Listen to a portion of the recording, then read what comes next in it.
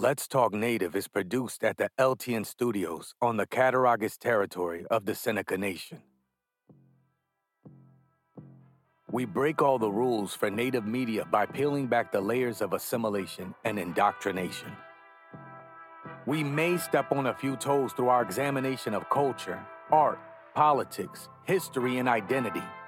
But the real goal here is to bring our people together by breaking down what separates us. So, welcome to Let's Talk Native with John Kane.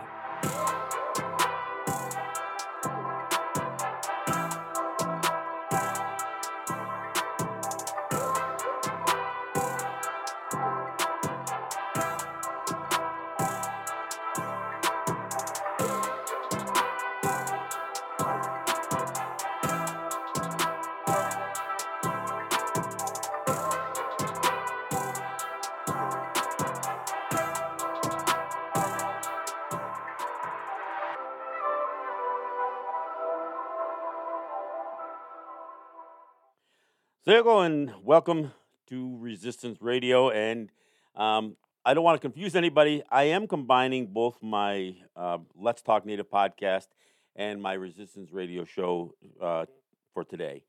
And part of it is, look, there are things that have transpired this week here where I live at the Seneca Nation that would have me doing the same, essentially the same show, the same material on both my podcast and my radio show. So this is both Let's Talk Native and Resistance Radio combined for this week. So let me get right into it. Look, I have talked about the conflict between New York State and the Seneca Nation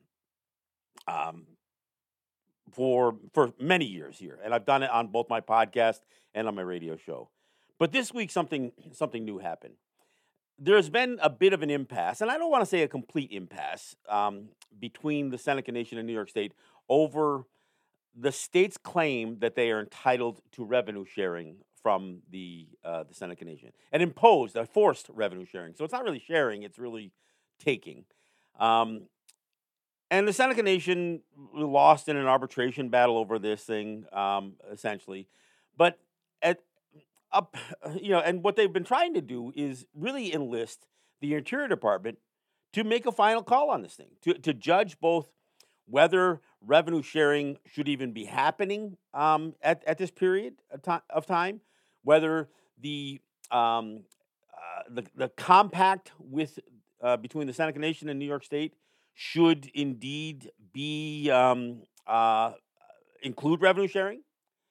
And whether the Interior Department should even review the extended period of this compact, and I'll get into it a little bit more later, and whether the revenue sharing as it exists today is legal under the federal statute, the Indian Gaming Regulatory Act. Those are the questions that the Seneca Nation has been asking.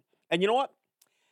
If the Interior Department weighed in, even if they ruled on in the state's favor, the argument would be done, at least for now, at least until a new compact is negotiated after the 2023. But what the state decided to do was not just seize the amount that has been escrowed, and the Senecas have been putting aside the money the state has claimed is due to them. They've been putting it aside. They put it in a specific restricted account, an escrow account, where the state could see that the money's there, know that the money's there. So when this thing has finally been reviewed, that it would, that the Senecas indeed had the money set aside for this payment. But that wasn't enough for New York State. Kathy Hochul, the unelected governor of the state of New York, who seems to get a pass for any of her indiscretions, did something that even the arrogant Andrew Cuomo never did. Now, keep in mind, before I even explain exactly what she did, according to the gaming compact between the Senecas and New York State, if there is an arbitration battle that results in some sort of judgment, a payment that has to be done, the prevailing party, if they don't get paid within 45 days after arbitration, the prevailing party can take the non-prevailing party into federal court. In fact, taking them into federal court, the Western District of New York U.S. court system, is the only recourse that the compact allows. But that's not what New York State did.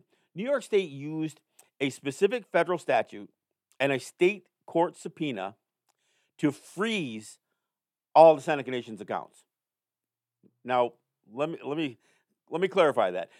Essentially, to freeze all of the Seneca Gaming banking accounts.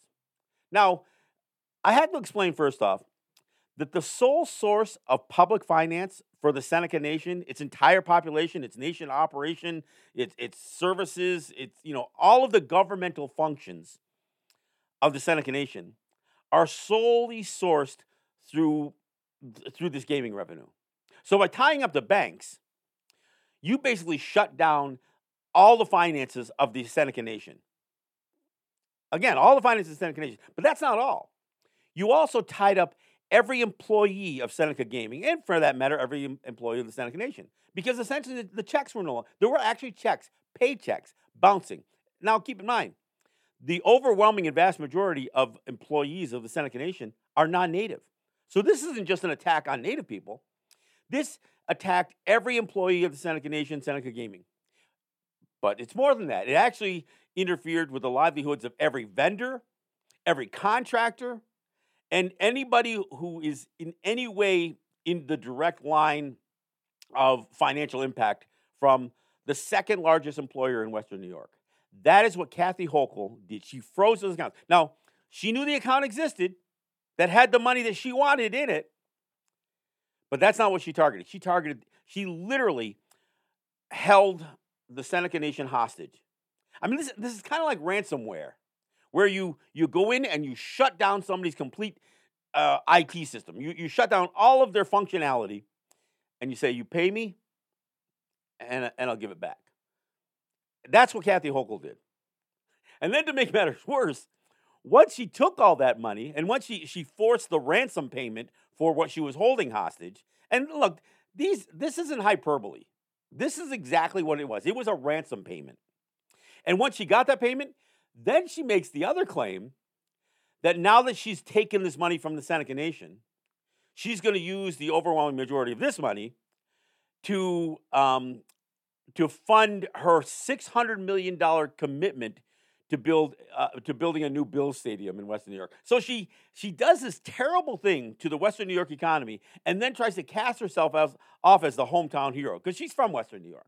She's going to cast herself off as the hometown hero. I came up with the money for the Bills stadium. Now, part of the reason she did this is because she knew she was going to meet resistance downstate. The idea of spending somewhere in the neighborhood of $600 million of state funds for a stadium for billionaires, the owners of the Bills, the Bills team. Look, the Pagulas who own the Buffalo Bills are multi-million. They're billionaires. They have so much money that they've made out of hydrofracking and natural gas and oil. That's where they get the riches from, and that's why they can afford to own the Buffalo hockey team, the Sabres, the lacrosse team, the Buffalo Bills, and they aren't even putting up as much money as Kathy Hochul just robbed from the Senecas. And yes, it does get worse. Kathy Hochul's husband, a former U.S. attorney, William Hochul, is now the lead attorney and major principal of the Delaware North Corporation, which has tens, if not hundreds of millions of state dollars worth of state contracts to do everything from concessions on the Thruway to the state parks, and it also is a gaming company. They are actually the straight up competitor to the Seneca Nation on two of the facilities that exist right within the so-called exclusivity zone of the Seneca Nation.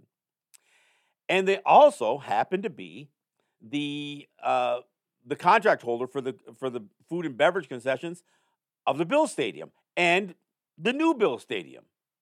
So she does this thing that has a direct benefit to her husband and the company that he's a principal in. She does this as some sort of workaround to try to avoid any pushback from downstate for spending $600 million worth of state funding for a football stadium. And she does it all by robbing the Senecas. But look, so that's the incredible story here. And you know what the crazy part is? Anybody who would normally say, wow, that's a terrible thing that the state did to the Senecas, there's a whole lot of white people on all of social media, every mainstream media website and, comment sections. There's a whole lot of white people saying, well, the Senecas had to pay. Yeah, it's fair that the state did this. I mean, there's all kinds of people that are still rallying around Kathy Hochul's actions in doing this overreach, violating the state compact to do it, and essentially holding the Seneca Nation hostage so they could get a ransom payment. And indeed, the Seneca Nation had no choice. They were trying to hold off this payment, all the while putting it aside until the Interior Department reviewed. But they couldn't wait for the Interior Department. And shame on Deb Haaland. Shame on the Interior Department and all of the previous administrations of the Interior Department for never addressing these issues and for failing to address this issue, even as this conflict between the Seneca Nation and the state of New York, Kathy Hochul in particular, raged on. But I would be remiss if I didn't go back and revisit what the conflict really is. And I know some of you heard it before, but I want this show to stand as essentially the definitive explanation on what the conflict is over. The Seneca Nation entered into a state gaming compact with the state of New York for 2002 when they opened up the first casino in Niagara Falls.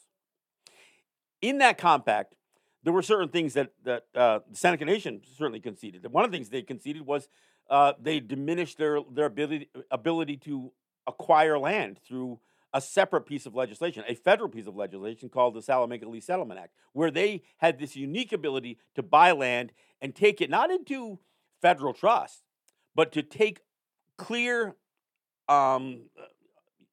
unencumbered title to land as Seneca Nation land, what they call restricted fee title, not trust land, but restricted fee title. They could actually reacquire land in their original own title, not a New York State deed. Just to put a little clarity to that.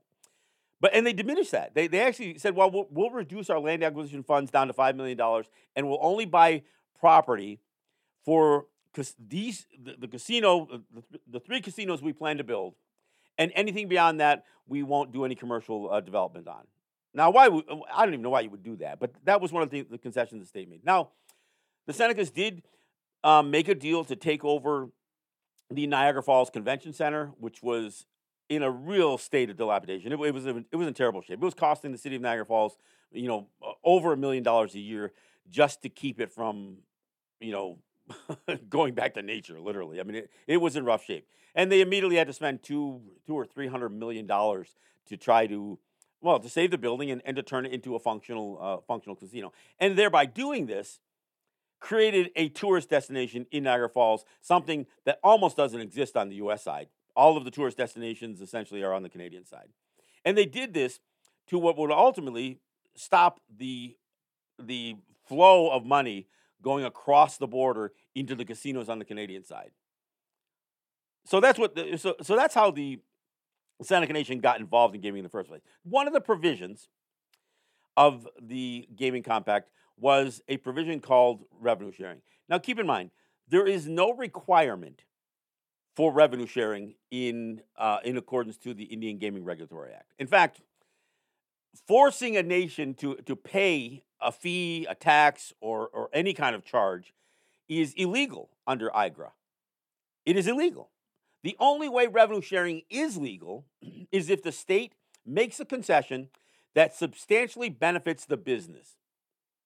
And that concession has to be both substantial and quantifiable. And by substantial, it means that what the state is giving up, and I mean they have to give it up, has to be worth more, or it has to have a value that's equal to or greater than the amount of revenue that they're going to receive. Otherwise, it's not a benefit to the business. If it costs more than it's worth, then it's actually a liability. It's not an asset. So what the state said was, well, we're going to give you exclusivity. But then they worded it in such a way that said, well, what we're going to give you is that, we're going to give you a promise that we won't put Class 3 gaming machines in the 15 counties in Western New York. We won't authorize Class 3 gaming machines in the 15 counties of Western New York. Now, the problem with this concession is that it wasn't a concession because New York State couldn't do it anyway. Their law prohibited Class 3 gaming. In fact, their law prohibited casino gaming as it was known, as it would be known as Class 3 gaming. Their state constitution prohibited it. It's been prohibited for over 60 or 70 years. A long-standing prohibition against gambling. Now, they've been doing lotteries and using their creative wordsmithing and some technological advances. New York State actually increased its gaming presence even within the so-called exclusivity zone of the Seneca Nation without ever employing a Class 3 slot machine. So they really didn't have an exclusivity for gaming. They only had an exclusivity for one form of gaming, Class 3 slot machines, something the state couldn't do anyway. So to the extent the state could compete against the Seneca Nation in their exclusivity zone, they did. And they increased that gaming presence. So over the course of the revenue sharing, which actually had an increasing payment from the Seneca Nation, it actually started out at 18% of the net slot drop, and I'll explain what that is. Then for 2 years, then it went to 22% of the net slot drop for 5 years, and then the last 7 years of the initial term of the gaming compact was at 25% of the net slot drop. Now, so what is net slot drop? That's not a normal accounting term. Of course it isn't. It's a unique term that was designed specifically as a means to mask what they were really getting from the Seneca Nation. Net slot drop is the amount of money a slot machine takes in minus the payout, but before any expenses. So after the money comes into a slot machine and the payout is calculated, New York State was getting 25% right off the top. Right off the top. The 75% that the Senecas got to keep, they had to pay for everything. They had to pay for the lights. They had to pay for the machines. They had to pay for the slot attendants and the cocktail waitresses and the staffing and the buffet, the renovations, everything.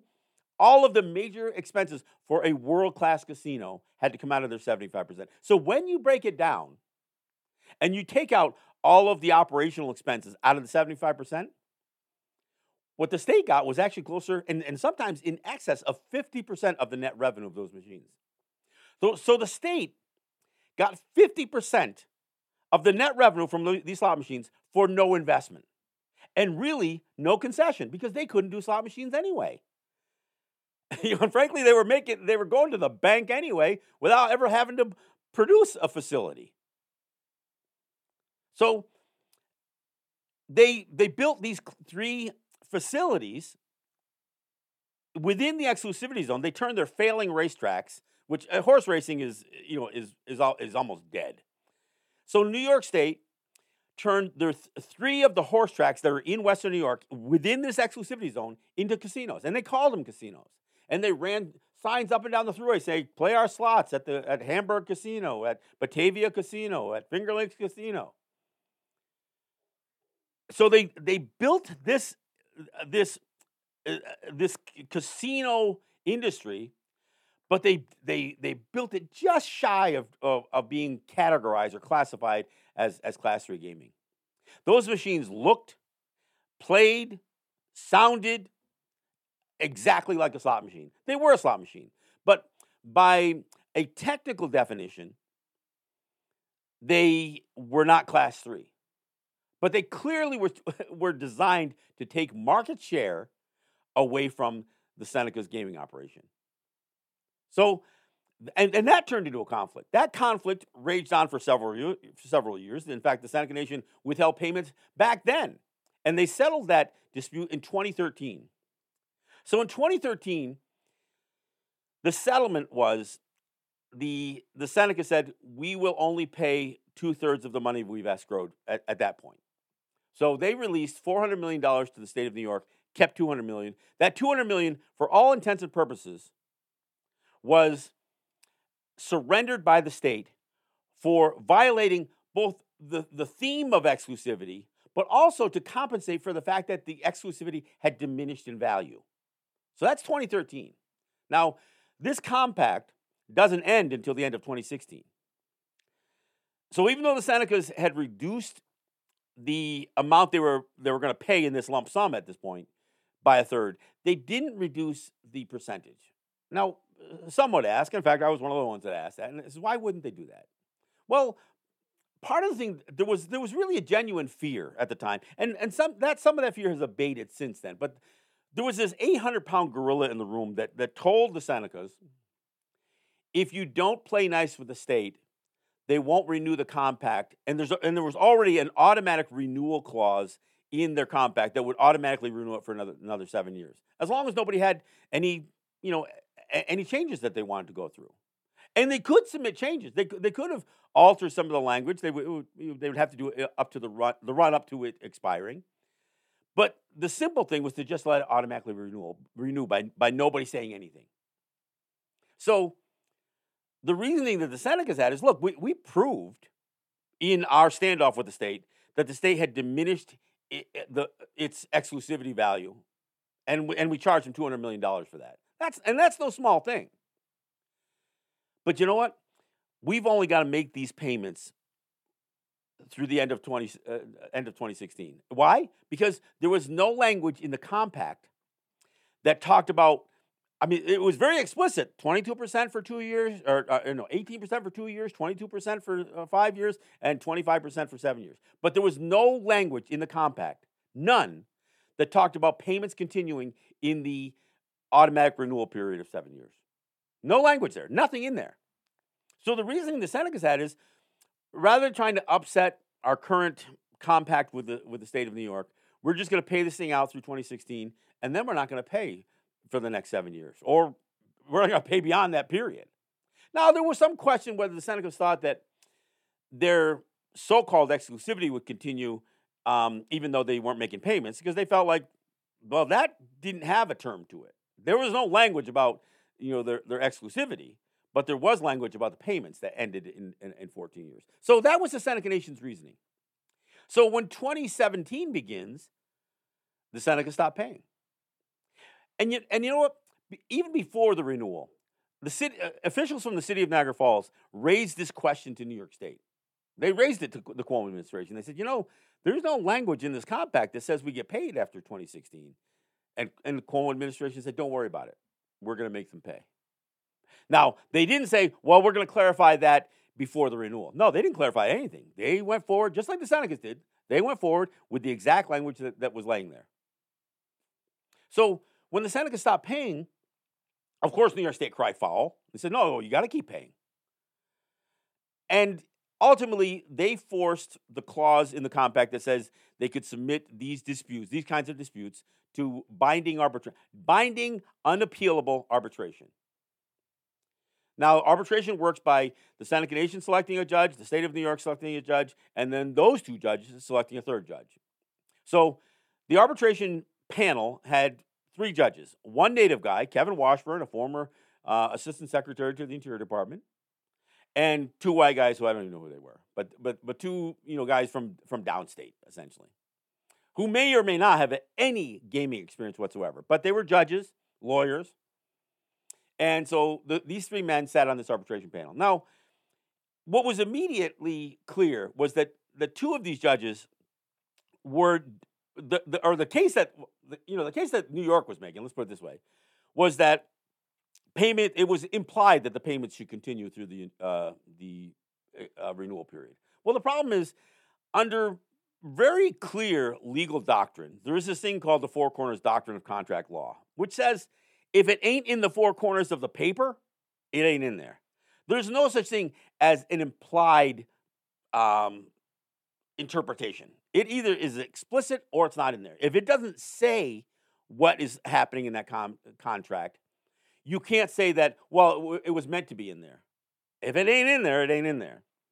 And clearly, there was no language in the compact, even as it related to the renewal period, that payments would continue. So there really wasn't ambiguity. I mean, there really wasn't. I mean, it was clear that the payments were through 2016, 14 years of payments. No mention of payments beyond that. So 2 of these judges, the 2 white guys, said, well, there's ambiguity here. Well, in order to have ambiguity, you have to have language that's unclear. And there was no unclear language. In fact, there was no language. They created this myth, this lie, that the renewal period was ambiguous about whether payments should continue or not. Well, here's the thing about ambiguity, especially specifically as it relates to Native people. There are these things called the canons of statutory construction, and these are what are the established way that law is understood.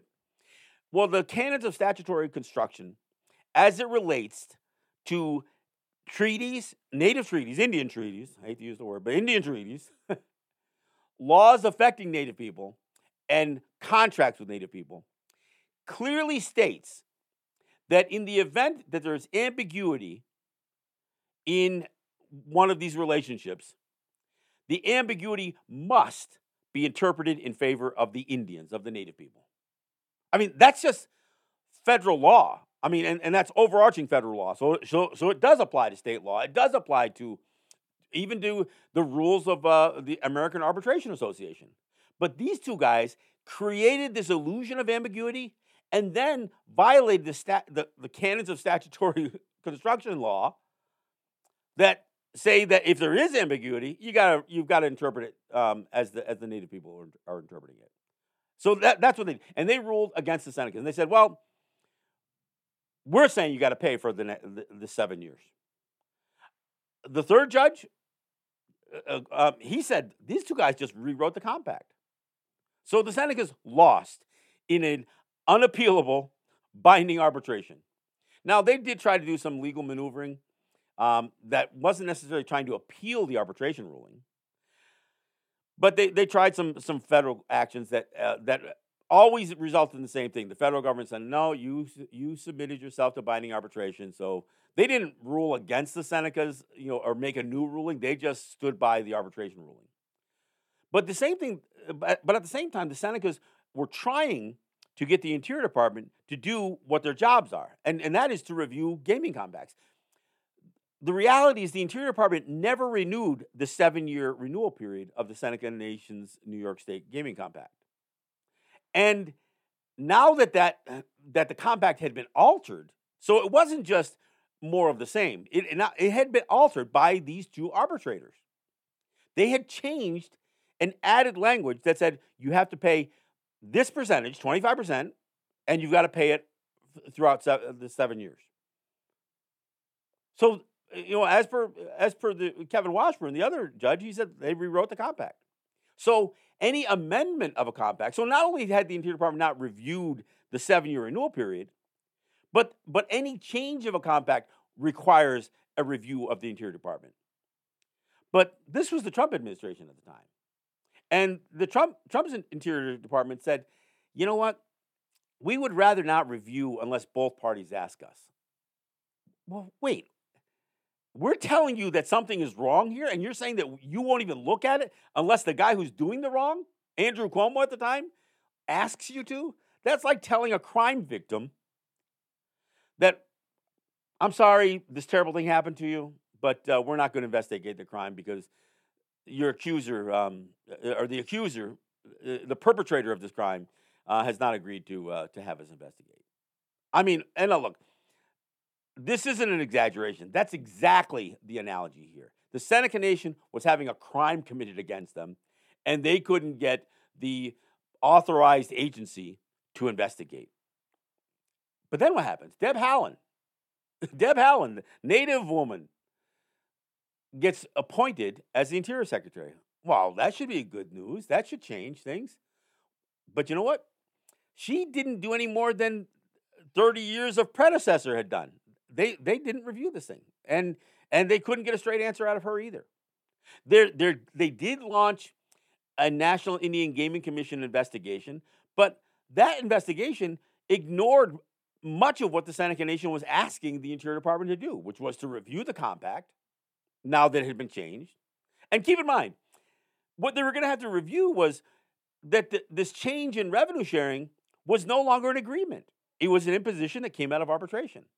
So that is what the Seneca Nation was asking the Interior Department to review. But but it hadn't been reviewed. And in fact, the Seneca Nation also said, let's get back to your definition about what a legal revenue sharing agreement is.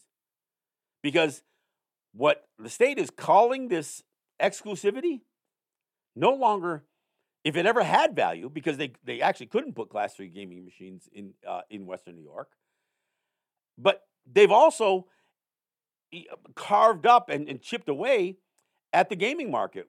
And how did they do it? Well, let me revisit that a little bit. Over the 14-year period of this of the actual gaming compact, before the renewal period, New York State continued to expand its lottery system. I mean, everything from quick draw to lotto to more and more new styles and denominations of scratch offs available at more and more locations all through the state, but certainly in Western New York. So they expanded that. They also, as I said, turned 3 of their failing horse racing tracks into casinos with full slot parlors, albeit Class 2 machines. But they also rode the backs of Seneca Nation and to some extent Oneida and Mohawk Territory and their gaming operations by convincing the public that the Constitution should be changed because because New York State's already involved in gaming. And of course, they mentioned their lotteries and their racetrack casinos, but they also mentioned their dubious partnership with Native Gaming. They said, "Oh, New York State's already involved in casino gaming. We're involved, by proxy through Native territories." So, New York State used Native Gaming to build the market and soften up its constituency to do something that they had never done. Change the Constitution to allow New York State to do Class 3 gaming. And that's not an easy process. It takes 2 legislative sessions in a row, 2 years in a row. They have to pass the amendment, and then it goes to public referendum. So it took 2 successive legislatures to pass a constitutional amendment to allow Class 3 gaming, and then they had to put it to a public vote. And that public vote was only possible because, frankly, New York State had used Native Gaming to soften up its constituency and their allowance or accessibility, or certainly their tolerance for state-sponsored gaming. And so they did. They passed a change in their constitution, and then they named 3 sites that would open up these casinos, one of which was within the Seneca market. Now, it wasn't within the exclusivity zone. It was right on the edge, just on the other side of Rochester. And, of course, they advertised in Western New York. And, of course, this is a full-fledged, world-class casino, allegedly. I've never been in there, so I can't really say. And more of the market gets shipped away by New York State. So that's how they diminished the value of their so-called exclusivity. And it didn't stop there because, as many of you may recall, New York State also approved sports betting. Initially, sports betting had to take place in a casino. You had to go into one of their state-licensed casinos. And in fact, Seneca Nation even has sports betting. You have to go in the casino to do it. But New York State didn't stop there. They said, "Oh no, we're gonna allow online gaming." And you know what?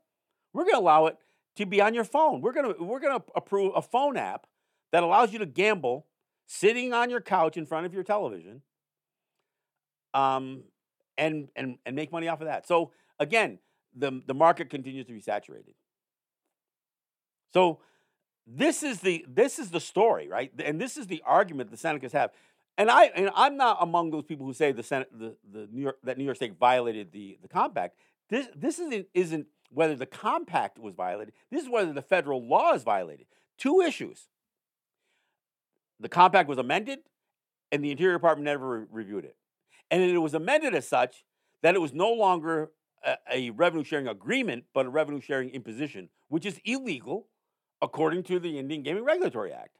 And, of course, the other issue is that revenue sharing, that the concession is so significantly less valuable that than the revenue shared that it's illegal. But like I said, the National Indian Gaming Commission did investigate one aspect, one violation, and it was a requirement called in the Indian Gaming Regulatory Act that says a third party cannot obtain proprietary interest in native gaming.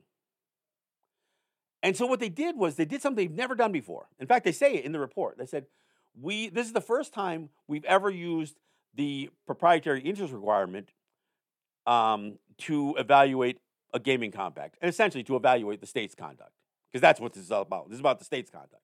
So they said that we've never done this before. Well, there's a reason you never did that before, because that requirement had nothing to do with states. That requirement was to prevent the mob, organized crime. It was to prevent financiers. It was to prevent management companies, because some of the early native gaming facilities were actually run by Bally's and MGM and a few other big gaming corporations. That's who the management company was from, and it was actually branded that way. And this proprietary interest requirement said those companies can't own the casino. They can't control it, and they can't have long-term relationships. They have to be something that's renewable, relatively short terms.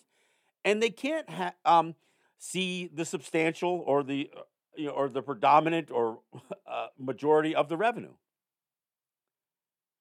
But when they said, "Well, we're gonna see whether this applies to the state," immediately the National Gaming Commission said, "You know what? The state isn't violating the control of the casino issue because they're actually allowed to under IGRA. So we can't find that. These are the three factors: control, long-term relationship, and money." As well, control. I mean, that's written into the Gaming Act, so we can't say the state violates that. And they said, "Oh, and the term? Well, I don't know, 14 years that renews to 21 years. That's long term. I mean, that's the entire life of Seneca Gaming that New York State has had this so-called relationship." And they said, "Yeah, but you know what?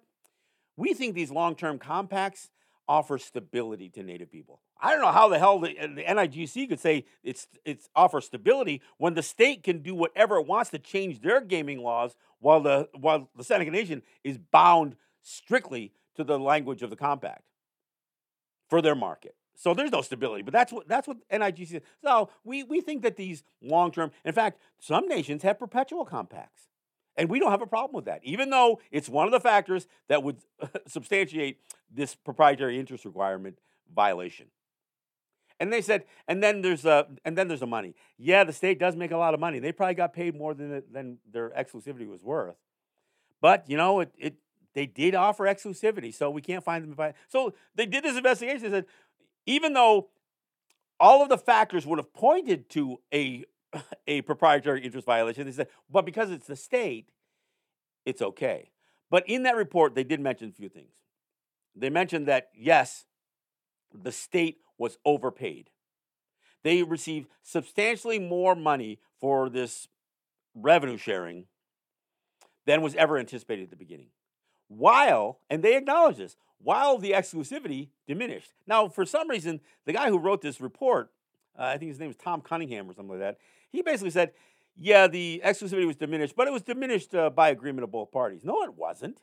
If he's talking about the settlement agreement from 2013, that wasn't the Seneca Nation agreeing that they could reduce the value of that was saying, no, we're charging you $200 million for that. But see, that's so to the extent that the federal government did investigate. In fact, what the National Indian Gaming Commission actually said was whether the exclusivity is worth the payment that has been applied to them is worth it. Needs further evaluation. Well, there you go. That's exactly what the Seneca Nation's been asking for. So you didn't answer the question. You just re-asked the same question the Seneca Nation said, which is why the Seneca Nation was putting the money aside in this restricted escrow account. In case the Interior Department did look at all of this stuff and review it and then say, yes, you got to pay the state. Yes, Seneca Nation, you got to pay the state. And and if Deb Haaland's Interior Department had done that, well, that says a whole lot. I mean, look, I'm as cynical as anybody about the so-called trust relationship between the Interior Department and Native peoples. But I think this would have really put clear definition to what that relationship is. The Interior Department isn't serving the Seneca people. It's serving the state. And we'll see what happens. And of course, the way this thing played out with what Kathy Hochul did with freezing all of the bank accounts, she forced this ransom payment, but there still is payments that are, essentially, as far as the state's concerned, due to them through the end of 2023. And of course, then there's also this idea of of the new compact that's got to be negotiated. So the story isn't done. And I would argue, because there does seem to be a little bit of movement on the Interior Department to possibly take a look at this thing. And if they do take a look at this thing, who knows? The state might have to pay that $500 million back. And that's what it was, $500 million. And to be clear here, over the first 14 years, and now with this seized payment, it's $2 billion that the Seneca Nation has paid to the state. The Senecas didn't make that much money, but the state did. $1 billion of which never went back. I mean, out of that 1.4 over the first 14 years, $1 billion went to Albany, and nobody ever saw it again. Who knows where it went? It didn't come to Western New York. The $400 million that stayed, it went to desperately impoverished cities who probably filled more potholes with that money than anything of any substance. They certainly didn't do any economic development with those funds or any tourism development, which is what it was designed to do. This was supposed to be a windfall for cities. The revenue sharing, as it came back to Niagara Falls and Buffalo and the city of Salamanca, was supposed to allow those cities to do something special with that money, not just throw it into their city coffers to be swallowed up by routine maintenance. And if you've ever been to Niagara Falls, you know that Niagara Falls has not exactly done much beautification there. Salamanca's struggling. Buffalo claims that they have this, this renewed city because the Pagulas have gotten all kinds of tax abatements to do expansions of, some of their sports facilities. But we'll see how much things like sales tax revenue really increases for the city of Buffalo to see whether they really have something renewed there. So, in many ways, the jury is still out, even though Kathy Hochul managed to extort $500 million out of the Seneca Nation. What does it look like going forward? Well, it still depends on whether the Interior Department does a review or not. And, basically, Deb Haaland's legacy, not only as the first Native cabinet member or Interior Secretary, but frankly, her whole political career may rest on whether she screws the Senecas here by remaining silent. And it does, and like I said, there does seem to be some movement. So what about the compact that's going to be renewed after 2023? There's still many people who think, well, but you got to give the state something, don't you? And the short answer is no.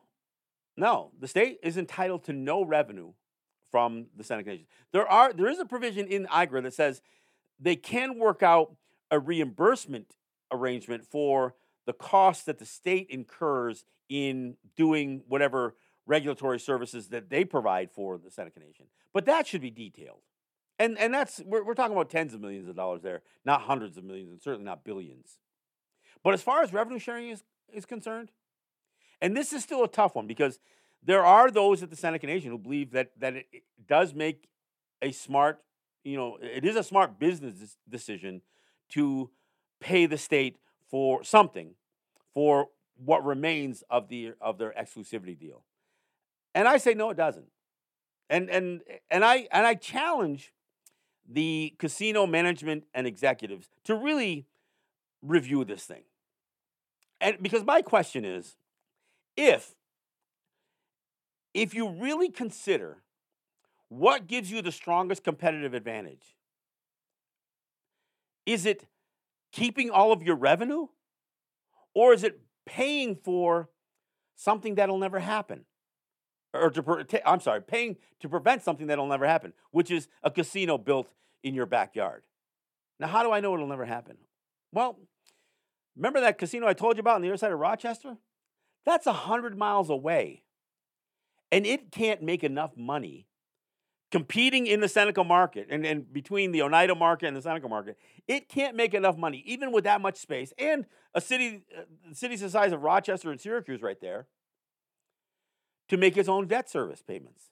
It's been only paying interest. And I would bet that due to COVID, they even fell behind on that. They probably had to do some refinancing. They clearly had to they had to get a bailout from the state. So a casino, while the Seneca Nation was paying almost 50% of its revenue to the state, could not compete against the Seneca Nation. So who the hell is going to put a casino in the backyard of a well-established gaming operation that pays nothing to the state while they're being forced to pay 40, 50, 60% of their revenue through tax to the state of New York? I mean, who would even propose such a thing? And who would finance such a loser? Nobody would. And and here's the other reality is the state doesn't really need to build a $500 million facility in Niagara Falls to compete, to somehow try to compete against the Seneca's flagship casino. No, they don't need to do that. They'll have you playing games on your phone. They'll have slot machines on your phone. They'll have more sports betting on your phone. They'll have you buying lottery tickets on your phone. They don't need to build a $500 million facility. They're going to continue to saturate the market. And so this is my warning to the Senecas or to any native gaming. Your market is getting buried. Your market is getting saturated, regardless of whether you. I mean, I got to tell you, I've got friends up in Mohawk territory. I'm Mohawk. I got friends up in Akwesasne. And anybody who could explain to me why Akwesasne pays 25% of their net slot drop to the state is just beyond me. Nobody's going to build a casino up in the North Country. I mean, look, I'm not condemning the Mohawks for doing it, for St. Regis for doing it. It's where you live. So, yeah, you build a facility and you scale it to the market. But what kind of market exists at the top of the state? Nobody's going to build one. They don't need to pay all the money that they're paying tens of millions, maybe not hundreds of millions, to the state to prevent something that'll never happen. Oneida, the same thing. Oneida had ended up agreeing to pay because their land claims got tied into the whole thing. But they've got a racetrack right in their backyard taking market share. But the Senecas know that this exclusivity, if it had any value at all, which I still argue it didn't because the state didn't really give anything up. I mean, hell, they predominantly use the Seneca Nation to build a market and change their laws so they could compete with Class 3 gaming. But they're not going to they're going to build casinos downstate if they're going to build any more casinos. They're not going to build one in Niagara Falls and compete side by side with an established gaming institution that doesn't pay the state anything. Exclusivity is, or their competitiveness is much more significantly enhanced by not paying the state anything than by trying to assign some value to what little remains of their so-called exclusivity. You don't have to pay off the state to keep Class 3 gaming machines from coming into your territory because nobody's going to put them there anyway. So again, that's my challenge to the casino executives. Ask them what makes them more competitive. Ask them what would do more to cling on to a fading gaming market. Keeping all the revenue or trying to assign a value for something that'll never happen. I mean, I look, the first 3 casinos that were licensed by the state, none of the 3 are doing that well. None of them. And certainly the one that's closest to the Seneca Nation is really struggling. Like I said, they can't even pay their money back that they borrowed to build the place. And I'm not saying anything new here, but apparently some of this stuff gets lost in the conversation, which makes Hochul's actions that much more egregious. Because again, I think the anger that I've heard even out of the Seneca Nation president that has been pretty compliant to this governor, the anger that I've heard in his voice does not bode well for the Seneca Nation doing anything of any consequence, really, for not just the state of New York, but for Buffalo or Niagara Falls either. They're complicit in all this. When you got the mayors of these two cities begging for some unearned income to come to their cities and ignoring the fact that $1 billion has left Western New York in the process, was it really a boon for your city to get $100 million when $1 billion left? I mean, don't you have any economics students at UB or Buff State or Canisius or any of these schools here?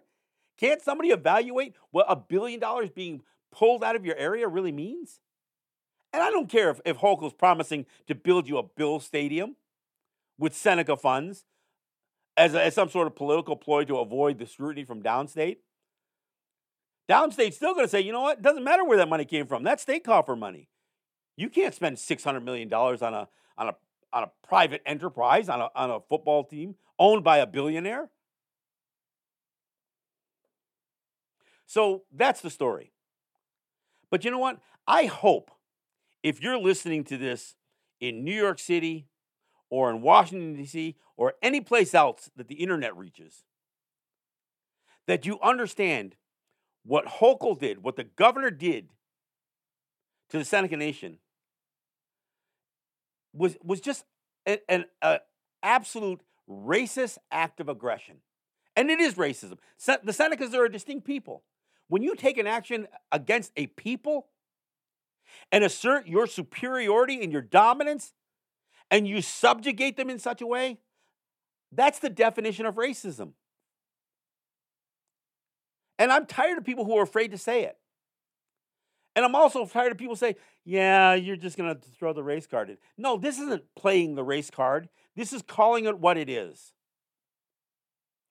Shame on you, Kathy Hochul. You are corrupt. You are deceitful.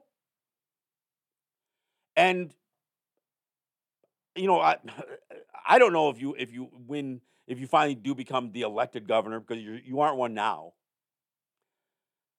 But I'll tell you, what you've done in terms of fostered your conflict of interest because of the role your husband plays in the gaming industry, and as a recipient of some of this benefit of your Bill's promise. It's corrupt. It's corrupt. And you know what? I gotta say it to Deb Haaland too. I don't know if you're really gonna step up. I'm still hopeful that you will. To me, it's the only thing that can redeem your character in the eyes of many people. But shame on you for your silence thus far. Because the likelihood of the Senecas ever getting that $500 million back is probably fairly slim. It's possible, but it's probably fairly slim. And so that's it. I mean, but I hope if you're listening to this program that you are outraged with what the state did to the Seneca Nation over the course of these last few days. It's a crime, and it's racist as hell. Thanks for listening. We'll see you next week. I'm John Kane for Resistance Radio and for Let's Talk Native. Yahweh.